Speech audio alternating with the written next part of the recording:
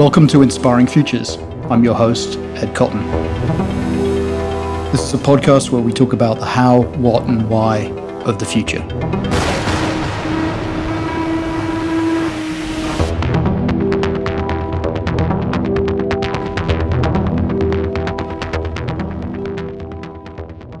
Okay. Welcome to the latest episode of Inspiring Futures. My guest today, David Schwartz of Hush Studios, or do you call yourselves Hush? How do you? Just Hush. Okay. David, thanks for joining me. Maybe we could start off by explaining a little bit about your background, how you got to where you got to today, and your sort of pathway to the present. Thanks. I'll try to keep it simple and clear. I always was into design and architecture and creative in some way, but never really got to manifest it as a profession until I took a little bit of like a circuitous path and got distracted by things I should have been doing, or someone said I should have been doing, or more pursuits that were more business oriented. But in the end, I through a liberal arts education and a grad school degree and some work in the .com boom and digital design and things like that, I put it together enough to have enough clarity around what I want to do and what I think I could offer. And in 2006, I met my business partner. We were working in a design and animation company called Brand New School in New York. And at that time, it was much more production. So we were doing a lot of commercials and directing commercials and doing graphic design and VFX and animation and things like that.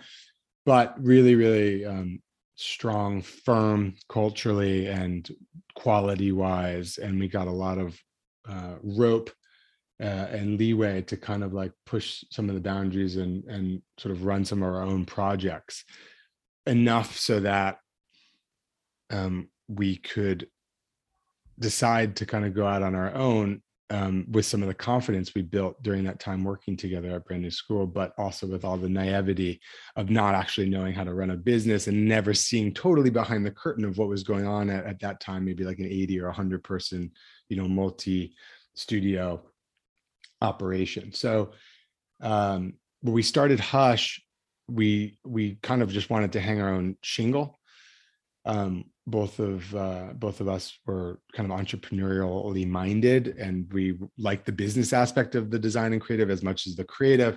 My partner is more technical, process driven, data, visual effects, tech, and I was sort of more the strategy and design half.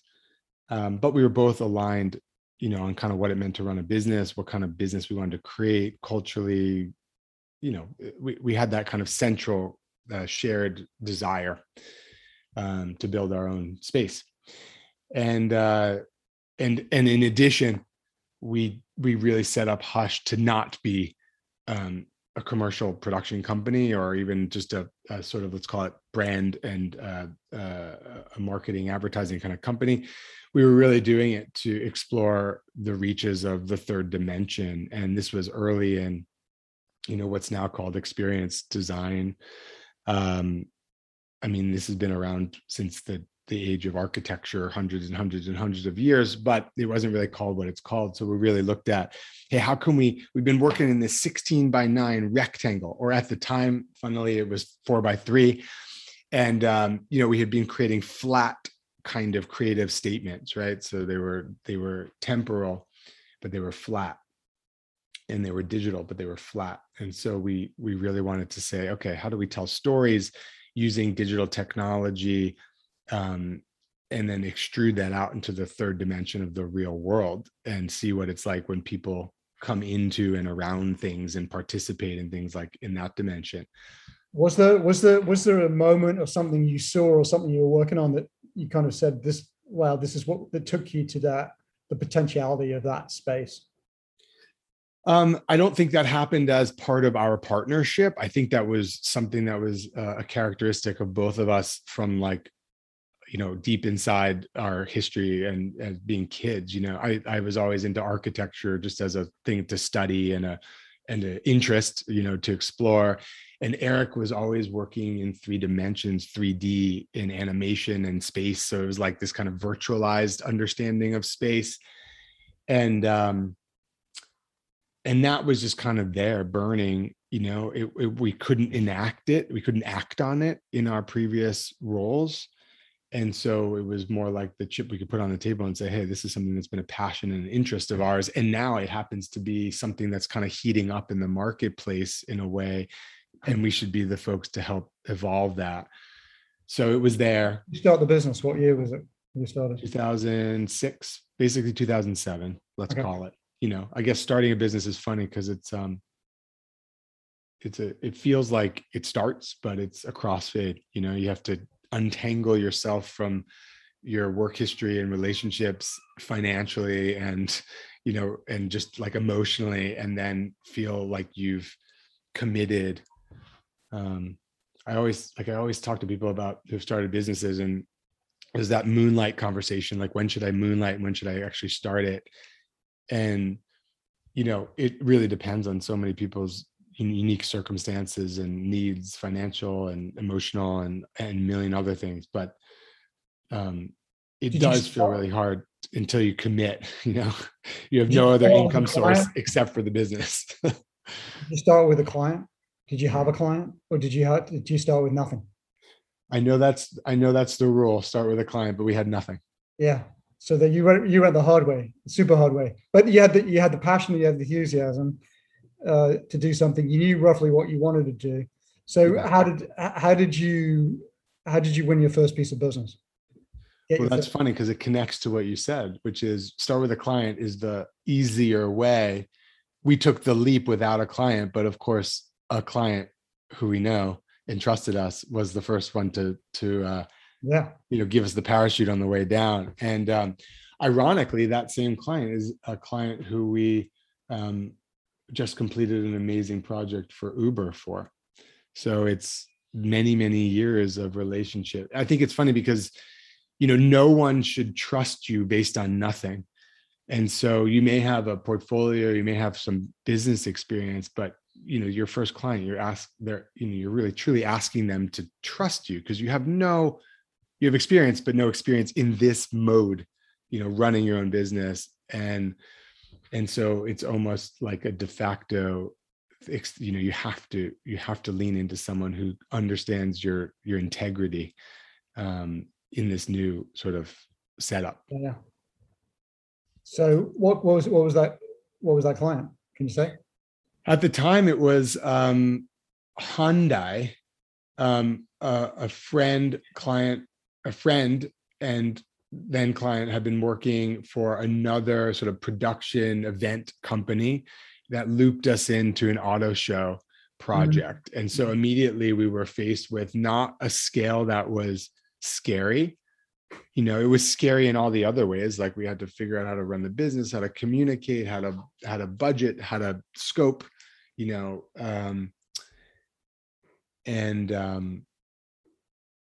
we knew how to do the scale, right?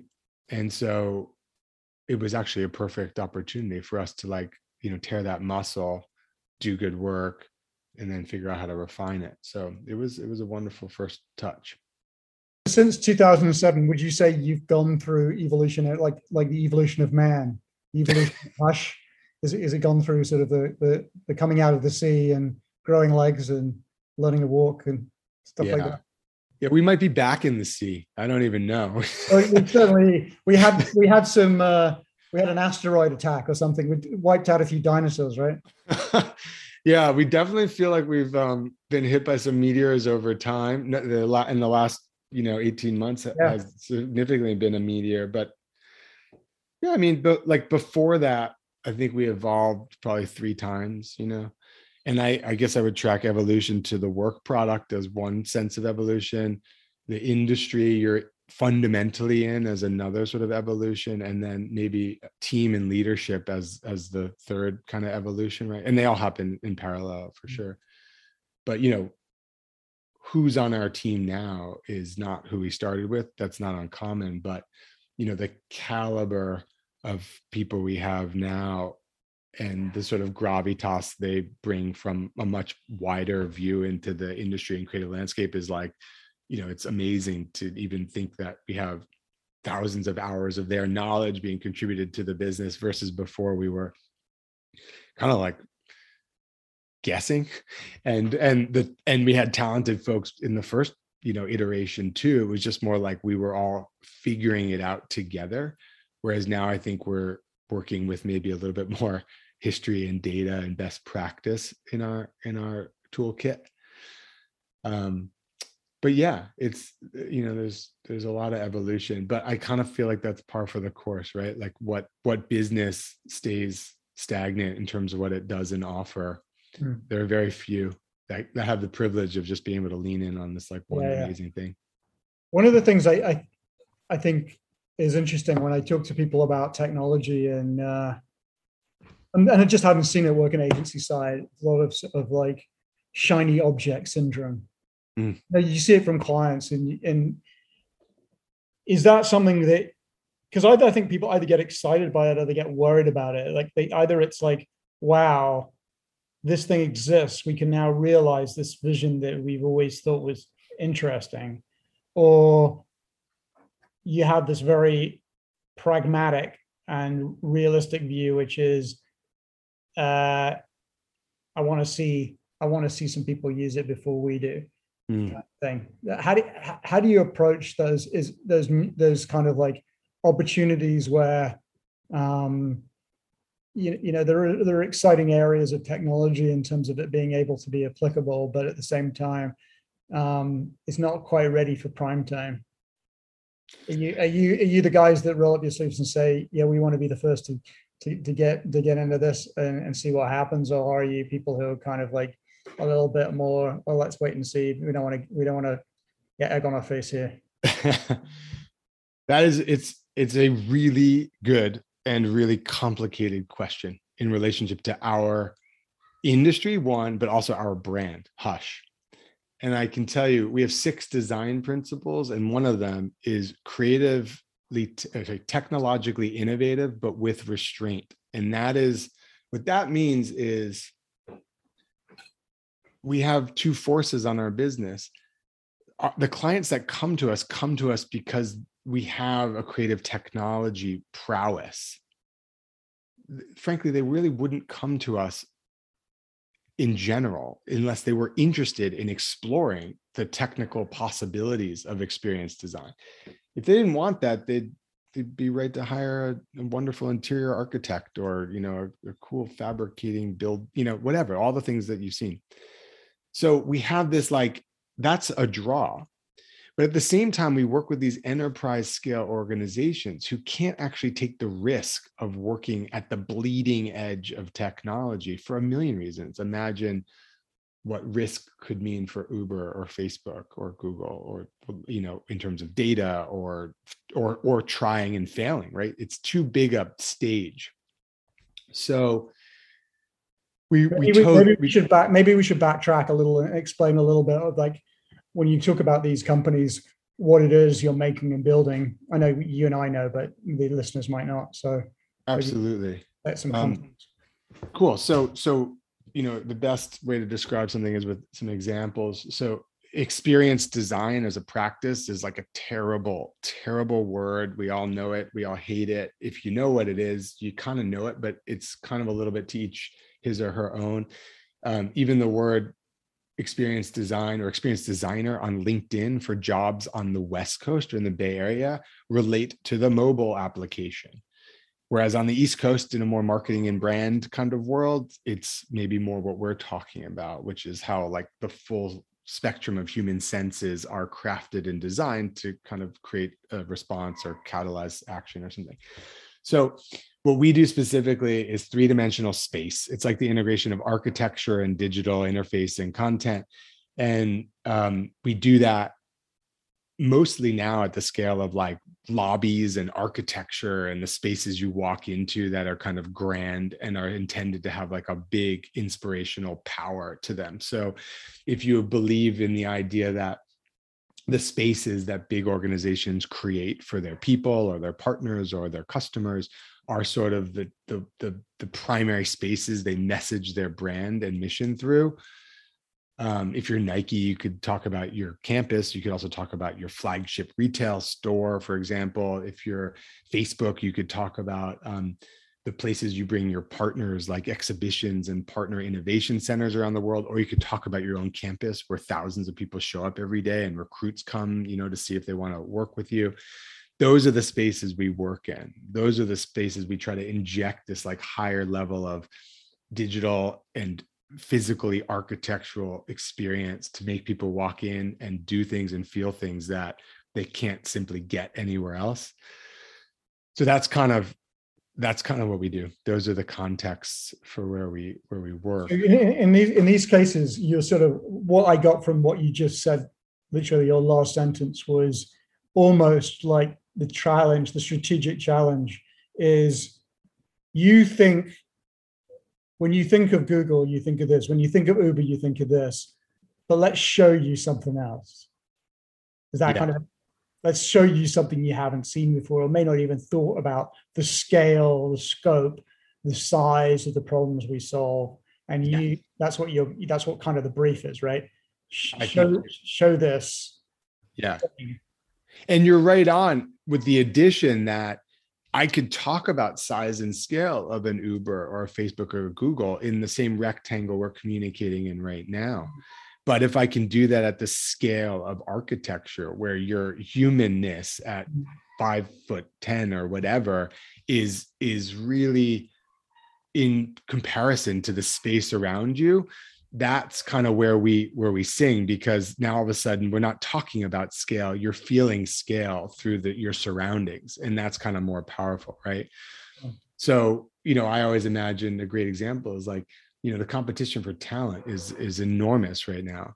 And so you imagine you're a 21-year-old kid who just graduated, top of your class at MIT, and you have your pick of the litter of where you want to go, and you're really trying to figure out not where can I, be the best, data scientist I can be only. You're going, where can I be the best data scientist I can be for the company or the organization that most reflects who I want to be and what I want to see in the world.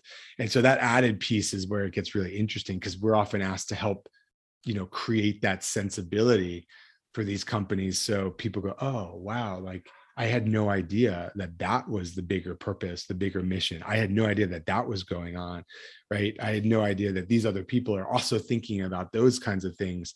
And so if we can encapsulate that, I think we did our job. I remember years and years ago being in the Bay Area and going to a maker fair, like one of the first maker fairs, and seeing, I can't remember this guy, I can't remember who he was. He was a graduate. He went on to be like the creative director over at Google, but he created a program in processing which showed all the flights. Aaron Koblin. Yeah, exactly who I mean. Right. Yeah. That was this thing, and it kind of was like the first thing I saw, which is like, oh wow, this is how you do something really cool with data. How you put those kind of spreadsheets and you kind of humanize it in a way that you go, wow, that is. I couldn't understand that on a spreadsheet. It wouldn't be as powerful. It suddenly, I see it visualized. Yes. And it crystallizes this thought. It's like everyone, you probably, before you saw that piece, you knew that there's thousands and thousands of airplanes in the sky at any given moment. And that, as it becomes, 7 a.m. at every airport around the world, like, flights start taking off. You probably conceptually knew that. But having him put it into that visualization, which, in retrospect is a pretty simple visualization compared to what we know now, but just being able to translate, a giant, CSV file of data into something that we can kind of emotionally get it.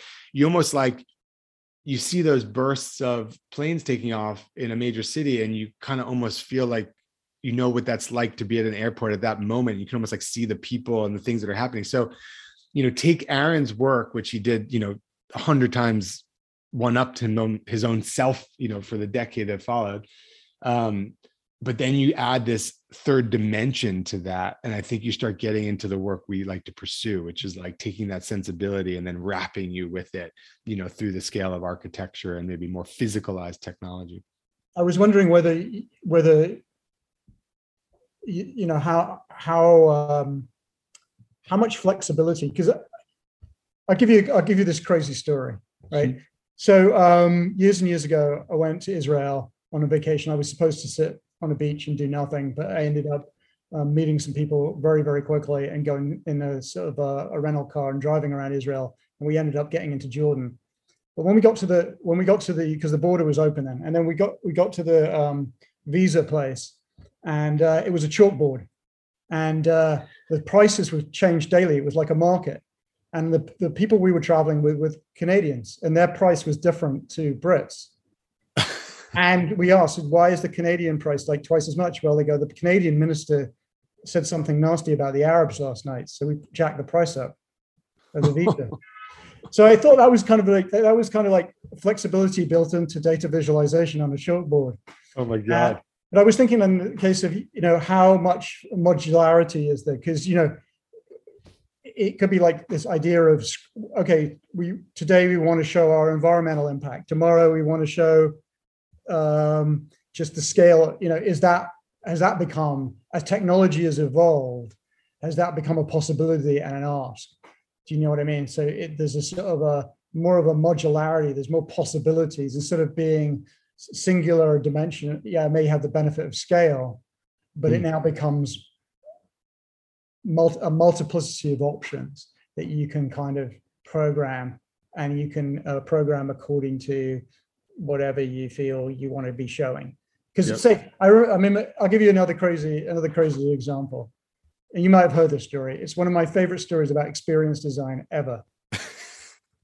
I hope I've heard pretty it. Topical. Or if I haven't, I'm going to steal it and then I'll use it. Please steal it if you haven't heard of it. But I heard this on good authority, and it's pretty timely because we just experienced Wimbledon. But years and years ago, a tennis player called Maria Sharapova won her first Wimbledon title. And she became literally catapulted to be a female superstar overnight. The first call her father makes to the Monday morning after she's won on the Saturday is to Nike to say, Maria and the family are flying out to renegotiate our contract. Oh my God. For which apparently panic hit the Beaverton campus, because Maria was apparently the only kind of big name they had in the female roster. Right. So there was a huddle in the big meeting, and the sort of ticked down to like a week from Monday. The Sharapova family were coming to Beaverton, and they would be dining with Phil Knight, and they would be renegotiating the contract. But the show had to be put on. So a bunch of people decided they'd take one of the buildings, the lobbies of one of the buildings, and they architect it. And they decided that in the morning it would be Maria's apartment, and in the evening it would be after lunch when she came back, it would be kind of like a gym. So there was a kind of, they made that world doubly hard. But the most interesting thing about this whole story is not the fact that they did it, which is amazing in itself, but apparently when the Sharapova family arrived in their so-called apartment, there was a coffee table, and they sat down and they were given coffees or whatever. And her mother picked up the book and she opened the cover, and she practically burst into tears because she said, "How do you know about this book? This is a very inside, only real Russians know about this book and how it was banned. And you must know something. You know something to have this book on the table." I was like, wow, that's pretty incredible, right? Yeah. It's that level of detail and thinking. Yeah. That's a crazy story, but also I feel like very, very Nike. Yeah, absolutely. Yeah. So, I mean, just exactly, it's the details. It's the things that make these things special, right? Because you're trying to create a wow, like anything. Yeah. But you've got A wow that endures, actually, Yeah, the yeah, word that's it. itself, That's right? it. That's a really interesting point, A right? long wow. Which is why I was thinking about the modularity of it, Yeah. um, and the flexibility of it. Well, you're so this is very close to home in terms of like client conversations, right? Because you invest a lot in these kinds of things, and in the work we do, they're permanent. I mean, I'm quoting, air quoting, only because nothing's permanent, but the intention is permanent, right? The intention is not to do it and then do it again later and then take it down and pop it up. It's about an enduring impression. um and physically it's like tied in, right? It's like integrated. So there's a double-edged sword, right? you know when you start having conversations about, well, we want it to do this on day one, but then we want it to do a million other things maybe in day two, three, four, five. It's a smart conversation. That's called strategy. It's all about planning for change, which is life. But what happens is there's this uncanny valley, which is a gravitational pull, which, if you need something to do something great on day one and then do anything potentially in the future on day two, three, four, you basically start designing for everything. And it's this kind of like camel, right? A horse designed by committee. And what it does in the digital experience world is you get Times Square. Times Square is the most evergreen, evolution friendly space in the world. It's a bunch of rectangles. You can put anything on them in the world. And that's how media buying happens. And it's like, well, it's a Hyundai ad today, it's a Nike experience later, and it's a data arts visualization tomorrow. And then we'll do it again, right?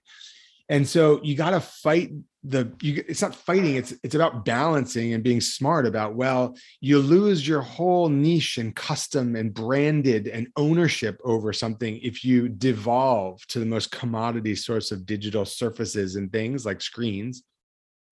At the same time, if you design something completely custom and bespoke, you start to handcuff yourself about the future potential, and then you start to get put into a corner. So I actually think that's the world we live in of design. Is like, how do you make something that's special and unique? And if it's Nike, it feels only Nike would think and do this. But Nike gets a day two, day three, day four, day five plan for how that thing can evolve. Now that's on one side. The other side that's cool is in our advantage, which is especially for the companies we work with, although Nike is included because we've done a bunch of data stuff with them. Data is, I always used to talk about and write about data as brand. It's kind of a cliche at this point, but this was several years ago. Like, modern organizations beyond big tech exist and evolve almost solely through their relationship to their data. Even if you're a B2C company like Nike, you're looking at usership and app behavior, and you're designing products and needs based on those behaviors, and then you're testing it and doing it again and again and again.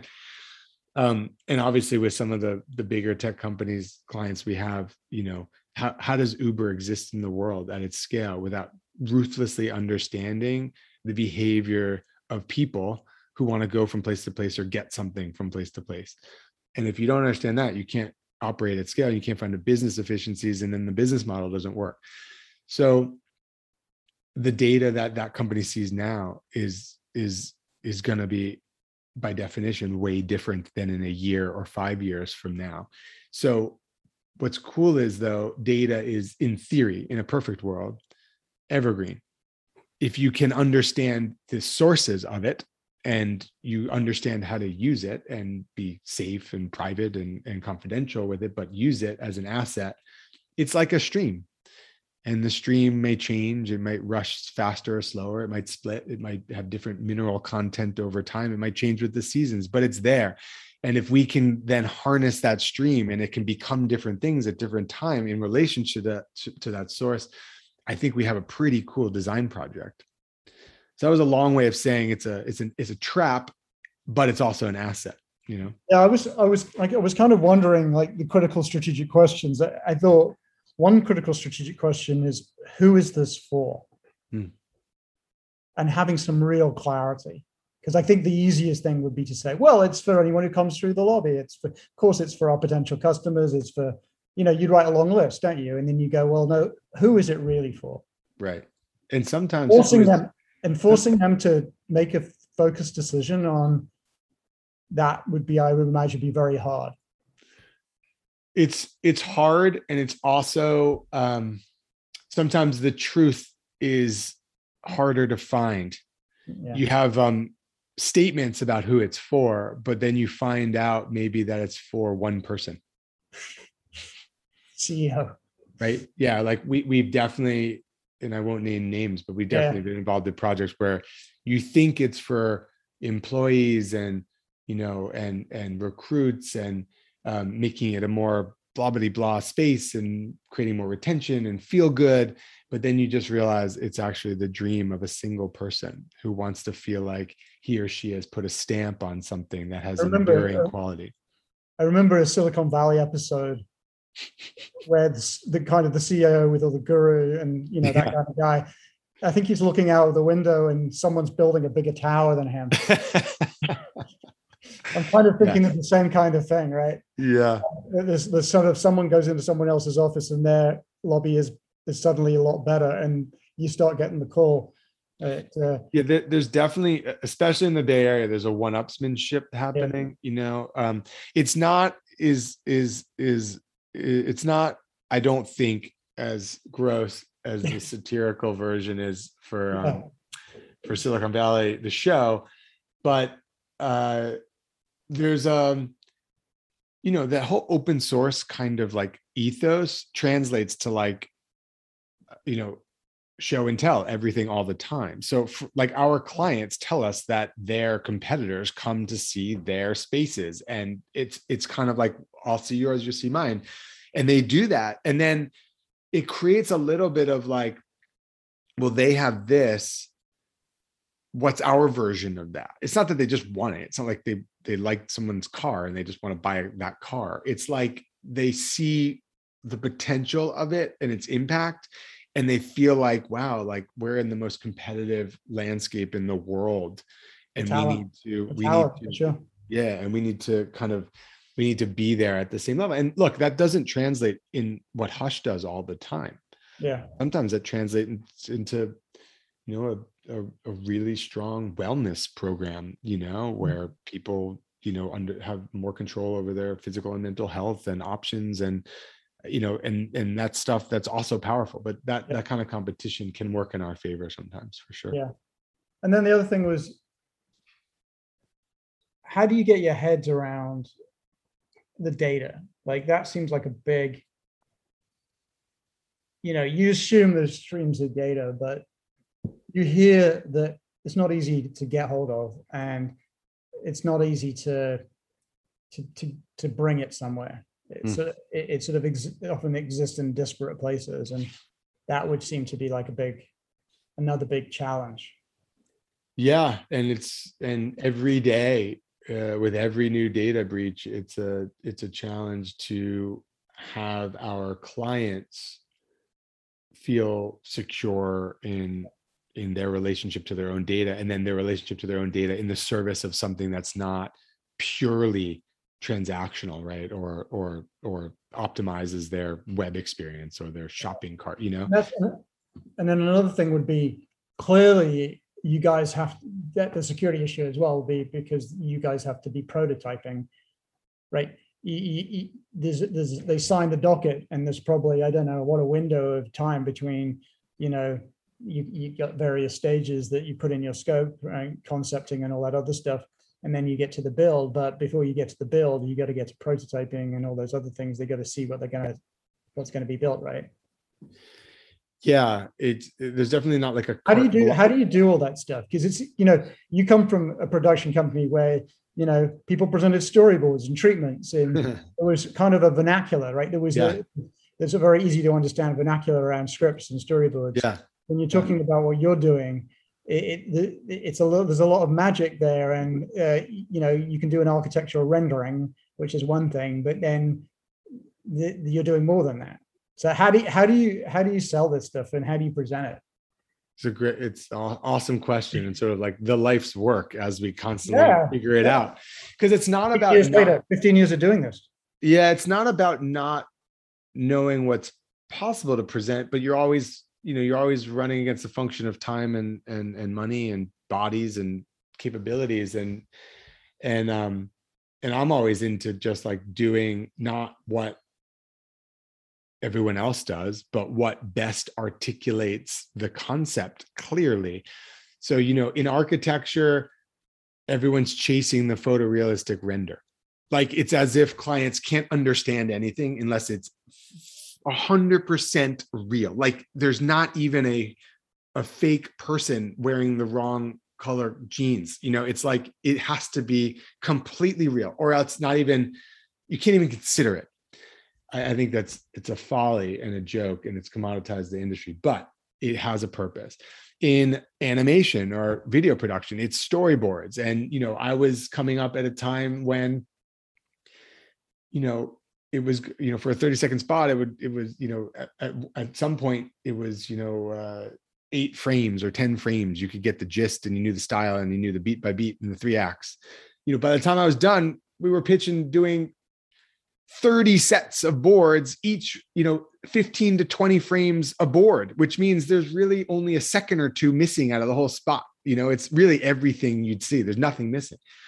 And so everything gets pushed to the threshold. In digital, right? You build you do an interface test, and you build like a prototype. You can click through a wireframe, click through an interface, right? So the cool part is we have all these processes and sort of like industry standard things to pick from. It's like an awesome toolkit at our disposal. And we basically we open the toolbox and we pick the tools that we think are going to be the most effective, right? So if what we're creating really hinges on the way somebody might interact with something or participate in something, I don't know, like dumb idea, right? Like it's a big wheel and you got to turn the giant wheel. Well, we could render that wheel, but that doesn't really communicate what it feels like to participate and touch collectively a giant, 20-foot radius wheel, right? So we would pick then lower fidelity renderings, but in motion tests or demos, right? Anyway, so it's really about selecting those right tools. The cool part is, though, we're getting pretty high tech in previs.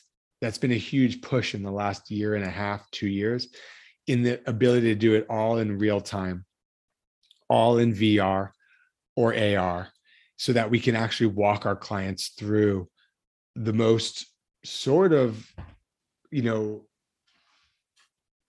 multi-sensory kind of proxy to what we're doing as possible. That doesn't mean we stick on VR goggles and we see this space photorealistically necessarily, but it might mean that we stick on VR goggles, see the scale of the experience sensorially, and we're able to like move through different kinds of content that affects the lighting in the room and play with sound and the sound space kind of tension. And, we're getting pretty good at being able to do that in a real-time way, which is the holy grail. Then you have architects, animators, and creative technologists working all together, contributing to the same central thing.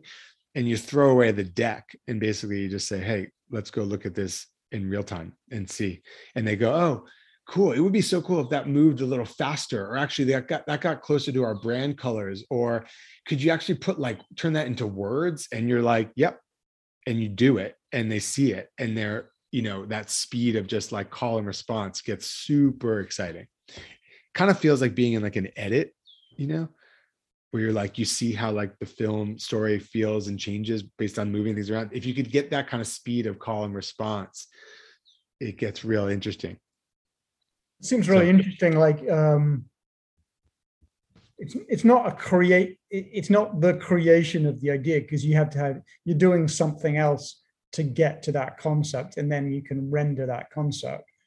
But there's certainly, as in terms of you seeing that world or your team seeing that world, that must be an interesting, different experience, like from the way you've created in the past. It must, you've got a level of it takes you to a level of realism that is pretty damn close to the thing itself. And that obviously has quite significant implications on production and logistics and things like that, I would imagine. Yeah, I mean, you're spot on. It's like we talk about this whole previs process and investment as a two-part system. One is getting us to understand what we're creating better intimately as insider makers, and then a secondary effect is how we communicate that outwards. It's like, the simple parallel is like, oh, we're, Google Slides revolutionized how people like show and tell ideas, right? In the conceptual development. And you look at these sloppy multi-team slides decks where everything's coming together and people are copying and pasting and arranging and adding notes and drawing on it. And it feels like this amazing process where you're like seeing it all happen. That would be a nightmare to show to the client, but it's amazing and liberating for us after the days of, InDesign with 5 gig attachments that you're trying to find and source and make pixel perfect. It's a whole different internal process, but it also translates to helping to just simplify what we're trying to get at to our clients on the outside. So that two-part system is amazing. But I mean, we used to just do the things from each discipline. So our architectural team would do the space in 3D and render it, throw it into the pot. Our motion designers would move and show how interfaces could work and light might move and throw it into the pot. Creative technologists might write a cool piece of software that shows how this piece of data could turn into that. And we could mess with these parameters, throw it into the pot. And then we would have to make sense of it and sift it. And the architects would see what the technologists were doing. The technologists would see what the, graphic designer animator was doing, and so on and so forth. And we would make sense of it. But it was a pretty ugly process. You're just kind of weaving, stitching all this stuff together. It's not unlike that still. It's just that it's kind of congealing now into this central thing that helps us get there faster and then make better decisions faster. So it's just better design. You just know more about what's going to happen sooner, so you start to make better decisions. Do clients come to you and do you win business based on your experience, or do you have to present? Is it a pitch for the lobby and the best idea wins, or is it a capabilities selection process where, yeah, you clearly have done this before, we don't care? I mean, it's up to you.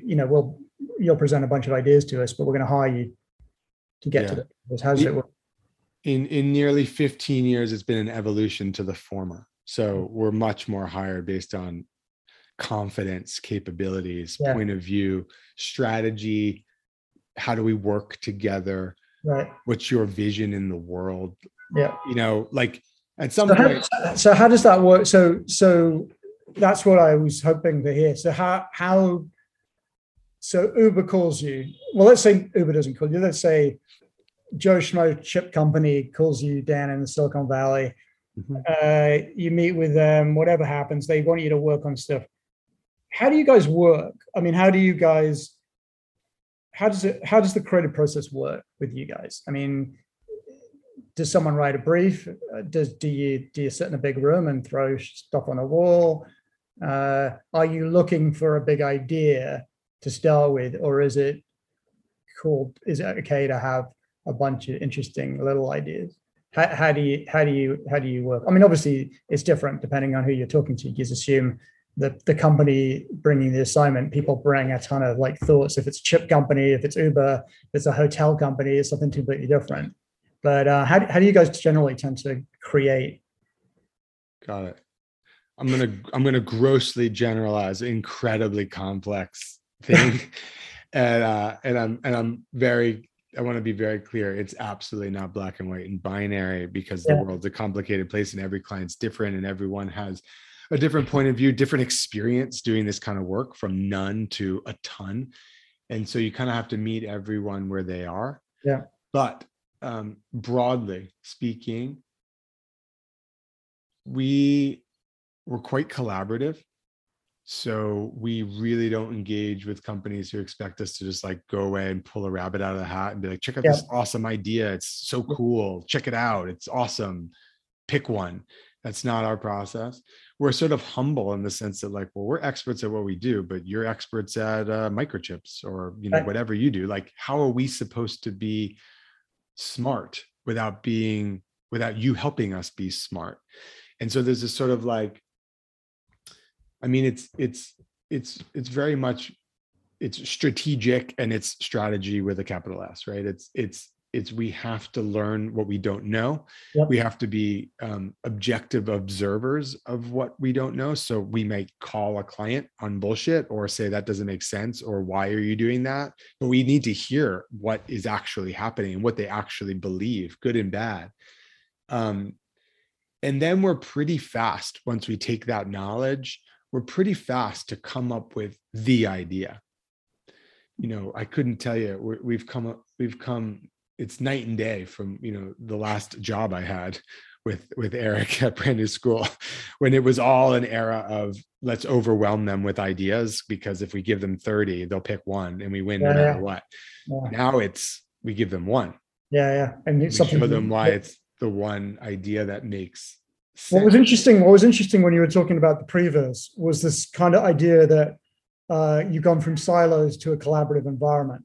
So you know, there were people went away and did their expert stuff, and then you came together and you put it all in place.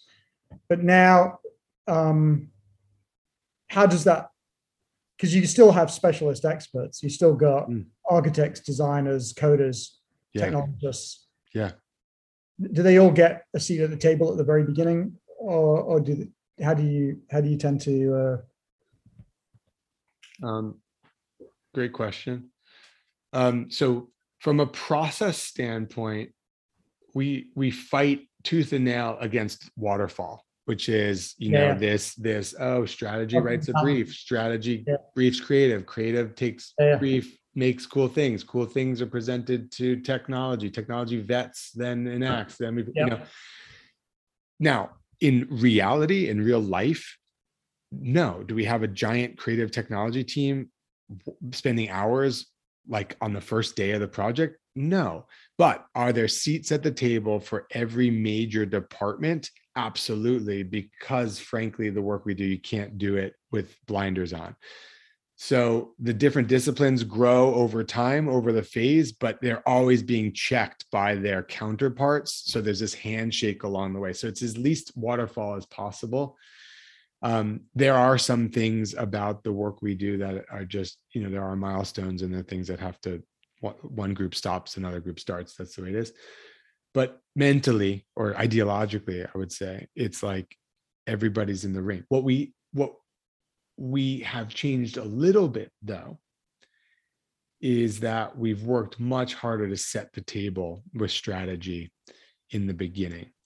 What I used to think was like, everyone wants a seat at the table. Everyone wants to hear every word. Everyone wants to be part of every conversation. That's me. I'm weird. Not everyone else, and actually very few people actually want that information overload.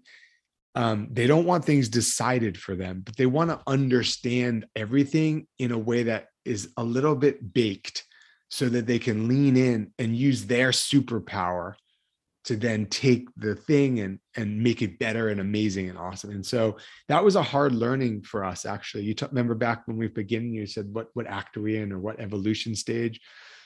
We got to a place where it was so flat and so open source, where I think we were driving people crazy. Because there were meetings all day. Meetings all day, but it was also decision paralysis. Like, why am I at this meeting? I don't even know why. I'm so scared. I've never done this before. I can't even think about it, you know? And we were just giving everyone information and opportunity, which is cool. And like as a business owner, I love that idea of it. But I also came to realize that like there's decision paralysis and people want to know that they can wake up tomorrow and be getting better at the thing that they're working on today. and that everything is not always changing. And so we've worked harder to kind of create the frameworks for thinking about projects, thinking about problems. They see the same kinds of frameworks. And when everyone then gathers around the table at time X, the framework we've created is familiar to them, and they're being posed the same questions. It just might be different inputs. So I'd say that's how we start working, very collaborative, try to get to the core truth. And then we go away. We just keep iterating until it's iterated to death. I'm like a big fan of less is more, but I'm a big fan of more is more internally, meaning I want to see options, rigor. Show me 100. And then we'll find that 1 or 3 or 5 that makes sense. And the client will never see any of that, but we will. And then we'll figure out what we think we really believe in and put that forward, How important is outside inspiration to the process? Oh, huge. Yeah. Our inspiration channel is my favorite Slack inspiration channel. Oh, it's my favorite because you see into people's minds, like you. Okay, so David, we were talking about inspiration. You were talking about your Slack channel, and I was kind of saying how important is inspiration, and how do you use it? Where does it come from? I mean, it's I'm kind of the mindset that like everything's a reference. It's a little bit postmodern, but it's like a little bit of, it's more like cooking and less like inventing, I don't know if that's the difference between art and design, but maybe, I love the idea of alchemy, and you're tying together disparate things.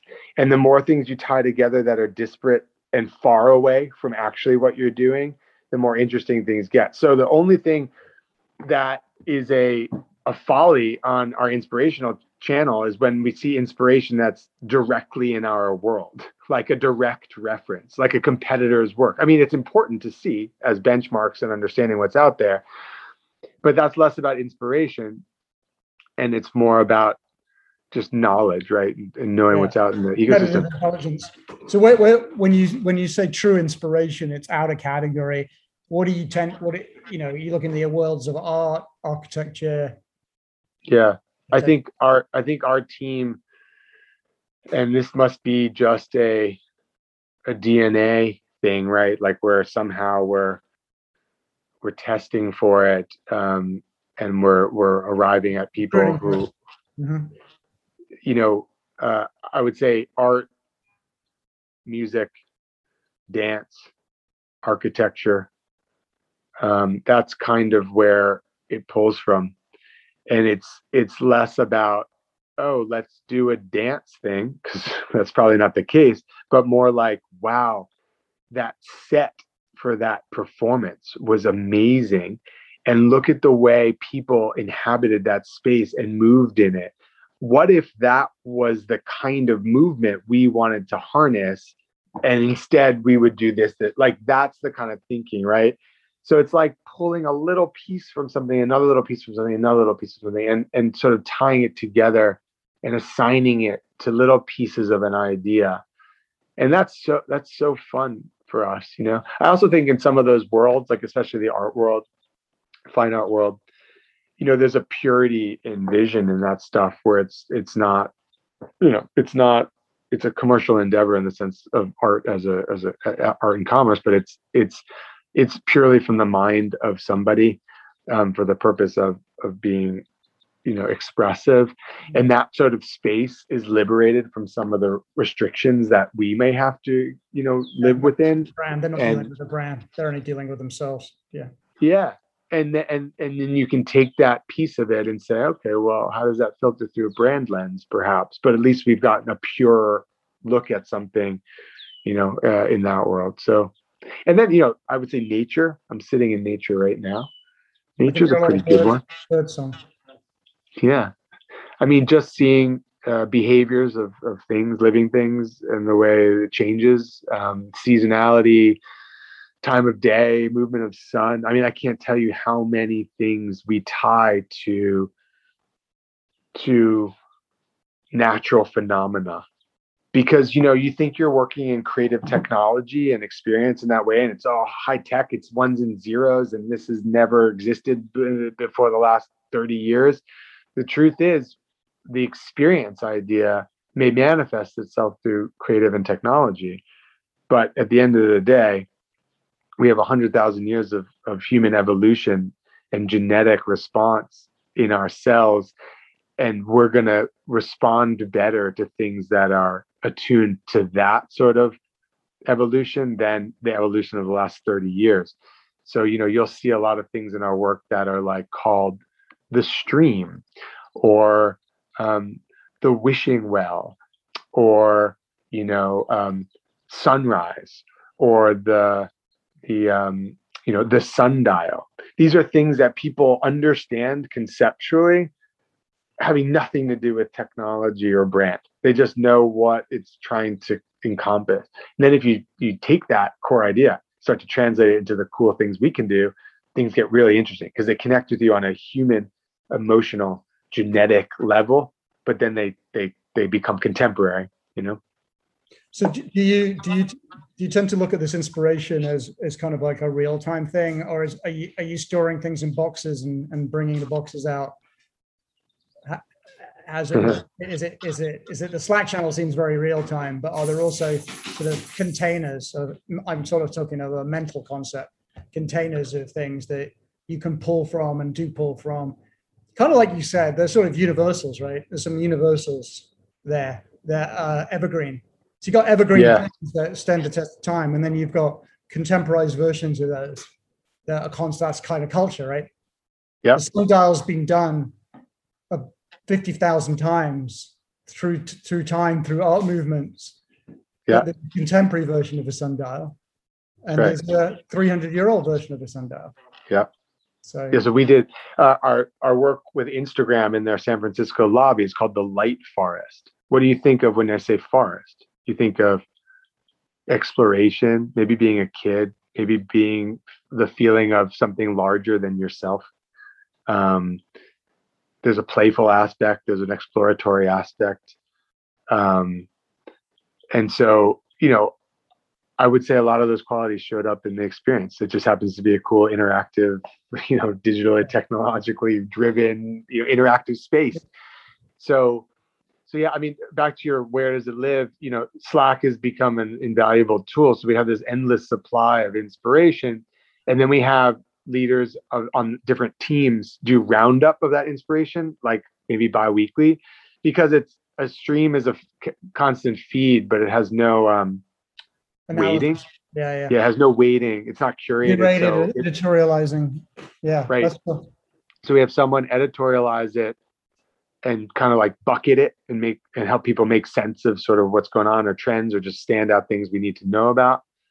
And then I'd say for sure, every one of our team people have their own decks that are just stacked with the things that they kind of have that itch to do or take forward. And it becomes this like shared reference. You know, I just had my creative director just Slacked me an hour ago. I was like, what was that thing, you know, it was like a gray building and it had this like digital pixels embedded in it, and like it could do this, that. Like, I can't remember where I saw it. And you're like, yep, okay, got it. I'll send you a link in a second. You know, and so you get this shared sort of just like blurry, close your eyes kind of thing. And then, you know, with the help of your peers, you're like, you go right at it. You know, I think the other day I was going, what artist was doing the sustainability evaluations on all sorts of digital art and artifacts, where they could see the server usage and energy impact of having, you know, blah blah blah on the blockchain. And I was like, well, who's that? You know, you send it out to the world, it comes back in a second. It's like this awesome echo chamber. You know, you just echo it out, comes back as something. And so it's like a hive mind. I love that. I just love having that as a thing, you know? Yeah, that's brilliant. So then my final question is, say someone happens to be listening to this, hopefully someone is or will be, Um, and they're kind of like, I kind of did architecture. I know a little bit about software. I kind of want to get into this world.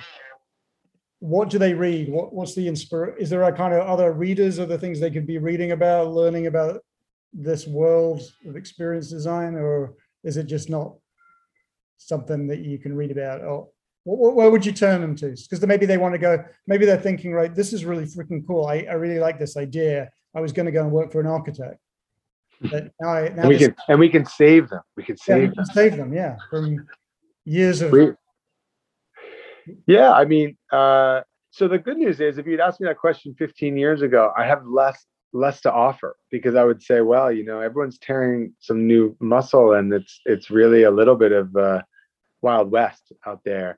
Now I think there's probably a solid 30 firms, in the ecosystem that do great work in different, flavors and styles and scales and focus, and I think there's a lot of ways in. And even I've been told by some of our younger folks coming out of architecture school that, like, this is a real, like, option people know about now, where it's not like, oh, I got to go intern for Raphael Vignoli and, not sleep for 3 years, and then maybe I'll be able to, design a doorknob. That future isn't the only future. There are opportunities in this in-between space. A lot of the architects that we have or have had in the past, came and they were going into different areas of fabrication or retail or build or art, and they just found this kind of really cool hybrid space to exist in. So I think if your eyes are open for it, and you're, like, not wanting to just, like, plow down the tracks of, like, a clean architecture profession, or even digital development or digital design, profession, or even like a brand and graphic design profession, and go make marks and identities, like, all of those are the straight and narrow, and a world unto themselves, and I have nothing against them. I'm just saying, if you're the person that wants to take an education around a very specific kind of knowledge, but then see what alchemy you can get by rubbing it up against folks who think differently and come from a different background than you, there's a lot more opportunity to do that. So, I mean, Hush is a great place to do that and start, but there's others too, Cool. What do you think? Final question, promise it. The office isn't going away, is it? I hope not. Yeah, exactly. So is the question, is it going away, or what does that mean? Well, I just saw this thing, it's a bit of a literal.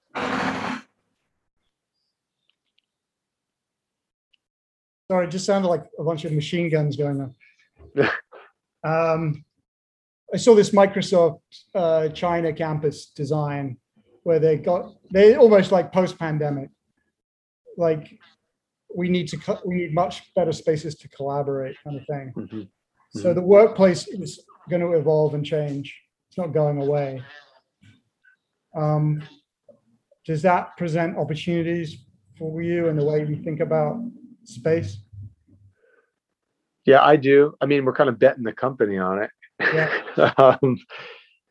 There was a great article by Adam Grant in the Times today. That was sort of a follow-up to his languishing article. You remember how much traction that one got? So it was a nice kind of counterpoint to his own article, which was a little bit about, well, we're engineered to feel together and to do things, and it's been a great little fun time in our houses and apartments and whatever, and we've focused on a lot of new things, but ultimately, like, we're engineered to feel together, and since we spend a lot of our time at work, in the modern world, that's part of it, is being together for real. So I've given up on pontificating about this subject, because you could pretty much just, like, drown in the subject matter. It's just bait. It's like clickbait at this point. But early on, we figured out that no matter what businesses want to do in terms of their workplace strategy, and 3 days a week, 2 days a week, no days a week, purely virtual, all in 5-on-5, whatever. That's a real cultural and business problem to solve. I mean, some businesses need to run in a certain way and some cultures need to exist in a certain way.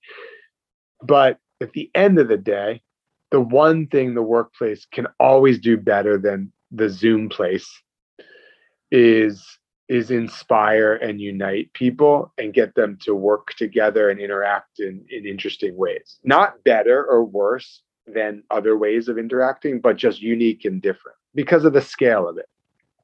And it would be like saying, I'm not religious, so I can use it as an example. It'd be like, I'm religious, but I've never shared in participating in that religion with anyone else. It would seem strange. I think, the church or the mosque or the temple are the places where you kind of see the shared ideology and behavior and community of what you believe and practice. That doesn't mean you can't go home and also feel powerful, but at some time you come together to feel it together. So if the workplace is the modern day religion, and we could have a whole other podcast on that, it's responsible for then creating that feeling and shared understanding and alignment. And ironically, or not ironically, but coincidentally, this goes back to what we talked about 40 minutes ago. That's our business, to design that space that pulls people together and inspires them. And so we kind of figured like the workplace may go through incredible change, but what might shake out and be left at the end is what we make. And that's hopefully why people come back to see and participate in the things that we make. Yeah, because it's almost impossible to have a virtual culture, isn't it? I don't know if that's such a thing. I mean, maybe if you're like 37 Signals or WordPress, and you started virtually and you designed every aspect of your culture to be virtual, then no one knows anything else. So the culture is what it is. Yeah. But I agree with you. I mean, as a business owner, trying to keep a culture together, it's hard, super hard. Very cool. Thank you very much for your time. This has been a great conversation. This is awesome. Let's do it again and talk about running and other things and soccer